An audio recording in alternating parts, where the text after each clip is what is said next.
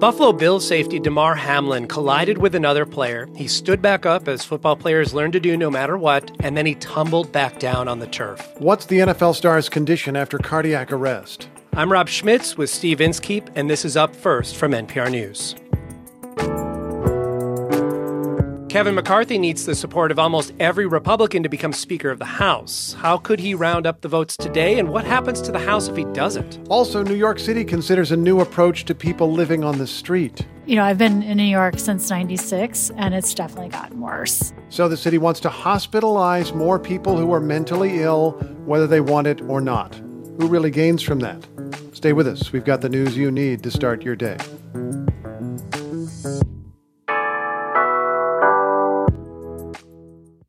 Injuries are part of all sports, but football is unique for the number of serious injuries people suffer while millions watch on TV. Last night came at events so startling that the NFL suspended Monday Night Football. Early in the first quarter, Damar Hamlin of the Buffalo Bills collided with another player, stood up, and then collapsed. His heart had stopped. NPR's Tom Goldman is covering this story. Tom, good morning. Hi, Steve. Not very often that a 24-year-old suffers cardiac arrest, so what's his team saying? Yeah, the Buffalo Bills released a statement, and it said Damar Hamlin suffered a cardiac arrest following a hit in our game versus the Bengals. His heartbeat was restored on the field, and he was transferred to the University of Cincinnati Medical Center for further testing and treatment. He's currently sedated and listed in critical condition. Now, Steve, the positive part of that, if you can call anything about this terrifying incident positive, is that the medical personnel, paramedics, got his heart going again on the field using CPR, reportedly a defibrillator. There was real fear that we had watched a young man die on the field, and he appears lucky in the sense that he had outstanding medical help within seconds of his collapse, but as the statement says, he's still in critical condition. Well, what was it like to be watching as that happened? Spooky. Like millions of NFL fans, I had settled in to watch what was expected to be a great game between two of the league's best teams. And with about 6 minutes left in the first quarter, Cincinnati quarterback Joe Burrow completed a pass to wide receiver T. Higgins. Higgins collided with Hamlin. Both of them went down. It seemed fairly routine, not one of those hits that makes you cringe. Hamlin got to his feet pretty quickly, but then, as you guys already said, he fell over backwards, wasn't moving.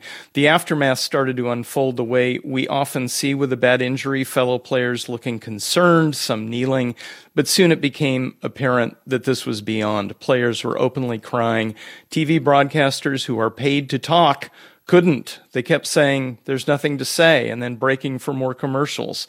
Once Hamlin was taken off the field in an ambulance, the question became, what happens with the game? And players left the field about an hour after Hamlin was stricken. The NFL, with the support of the players' union, called off the game. They really had to. I don't think any player was prepared to continue. Yeah, but if this was a routine hit for American football, which it did seem to be, what clues suggest what could have gone wrong?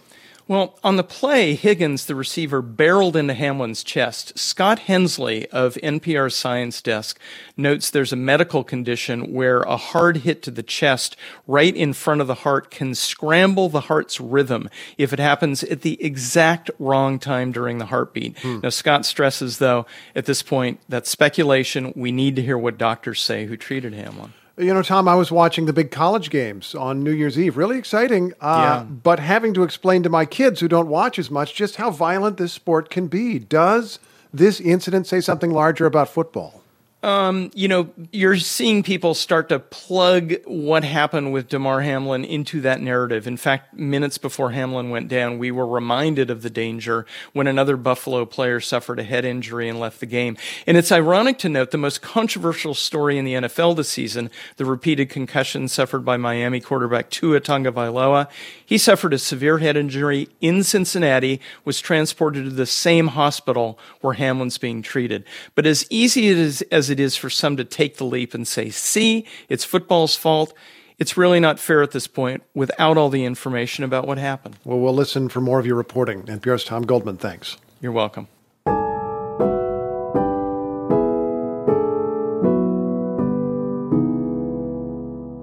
A new session of Congress begins today, and the first order of business in the House is to elect a speaker. California Republican Kevin McCarthy was nominated by House Republicans for that top leadership post, but not all of them supported him, and he has to win a majority of the full House of Representatives to get the gavel.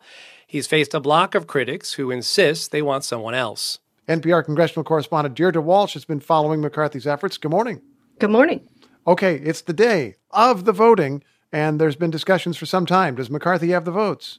Right now, he does not. As you said, he needs a majority of the full House. That means 218 votes or a majority of those who are present and voting on the House floor later today. Republicans will only hold a 4-seat majority, and there are at least 5 members who say they don't support McCarthy. Unlike the internal secret ballot in November that McCarthy won inside the House Republican Conference, this vote is in public, and every member is called on to stand and say who they're going to back for Speaker. And some of them have said in public in the last few days that they're not there. So what do the rebels want? There's been this group pushing to change some of the rules governing how the House actually operates. McCarthy has already agreed to a lot of these rules changes, including one rule that allows a group of just 5 members to offer a resolution to remove the Speaker. McCarthy insisted for weeks he would not agree to this. It effectively weakens the power of the Speaker, but it's clear he's under pressure to give in since he has such a small margin and it can't afford more than a few defections. But even after McCarthy gave in to some of the demands of these holdouts, a group of 9 House Republicans circulated a letter on New Year's Day saying the changes represented some progress but were still insufficient. So the math problem for McCarthy appears to just be getting more and more challenging. Okay, so what happens if he doesn't get the votes this afternoon? It will be really embarrassing. At a time when Republicans want to be celebrating taking control of the House of Representatives, they're going to be dealing with a public scene of division and chaos. But the vote for Speaker will just keep going. It's been 100 years since it took multiple ballots to elect a Speaker, but McCarthy's allies insist they won't vote for any alternative, and even if it's messy, they're going to stick with him. But it's also very important to stress nothing else can happen in the House of Representatives until a Speaker is elected. It's the only leadership position mentioned in the Constitution. Members can't even be sworn in to start the new session of Congress until a Speaker is elected. Okay, is there any alternative candidate? There have been some discussions about trying to rally around a consensus candidate, but McCarthy's allies have been pushing what they say is an okay strategy, only Kevin. So if they stick with him, it could really drag the process out for hours and hours, maybe even days, if McCarthy is unable to convince any of the holdouts to back him. McCarthy's number 2, Louisiana Congressman Steve Scalise, has publicly been backing McCarthy and predicting he will be elected Speaker. But if the process drags out, GOP members could turn to Scalise or some other conservative candidate. Scalise, for his part, put out an agenda for the first 2 weeks of Congress, saying the House is going to vote on measures to cancel the boost in funding to hire more IRS agents, bills dealing with border security and abortion. But until the Speaker is elected, House committees can't form and the rest of business is totally stalled out. NPR's Deirdre Walsh will be listening for your reporting as things go forward. Thanks. Thanks, Steve.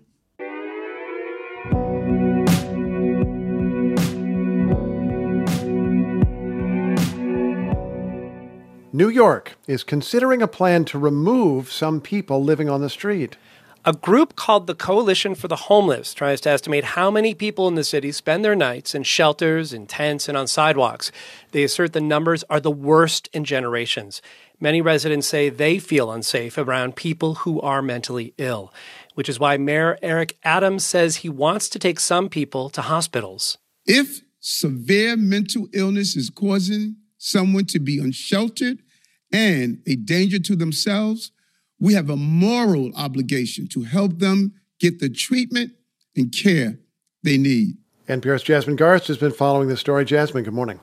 Good morning. Okay, as you know, as a New York City resident, people have lived on the streets of New York forever, it seems. Why would the mayor address this now? Well, there's been complaints that while New Yorkers are being asked to commute to work again, the subways have become more unsafe. There's been several high-profile incidents, including killings committed by and against people who are unhoused. And the plan's aim is to get help for people who are suffering mental health crises on the streets and on the subways. Although involuntarily hospitalizing people is something that brings up a lot of dark images of the past. What are you hearing from New Yorkers? Oh, it's been controversial. Advocates say it's an uncreative solution to an old problem. They stress that it's already policy that if a person is in danger to themselves or others, they can be hospitalized against their will.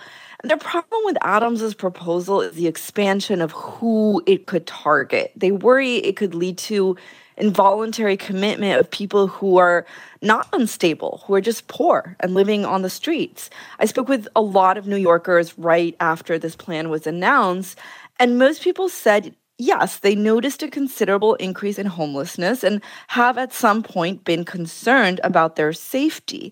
One of the people I spoke to is Sarah Trigg in Queens. We chatted as she was waiting for the M train, and she told me at that very station she'd recently had an unsettling encounter. The station, by the way, is above ground, and it was deserted except for... Pretty heavyset man just throwing himself against the window. No one was there helping him. I couldn't enter the station. I had to change my plans. So Trigg says there's been a noticeable shift on the subways and that it's definitely getting worse. Well, what did the mayor tell you about his plan? Mayor Adams was at times defensive about the plan, which he says has been misrepresented as an NYPD operation.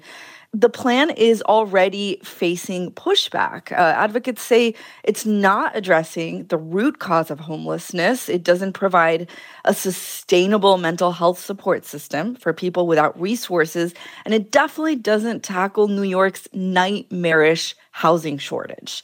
The plan was only announced a few weeks ago, and it's already facing challenges in court. A class action lawsuit argues that the measure discriminates against people with perceived mental health disabilities. Jasmine, thanks for the update. Really appreciate it. Thank you. NPR's Jasmine Garsd is in New York City. And that's Up First for this Tuesday, January 3rd. I'm Steve Inskeep.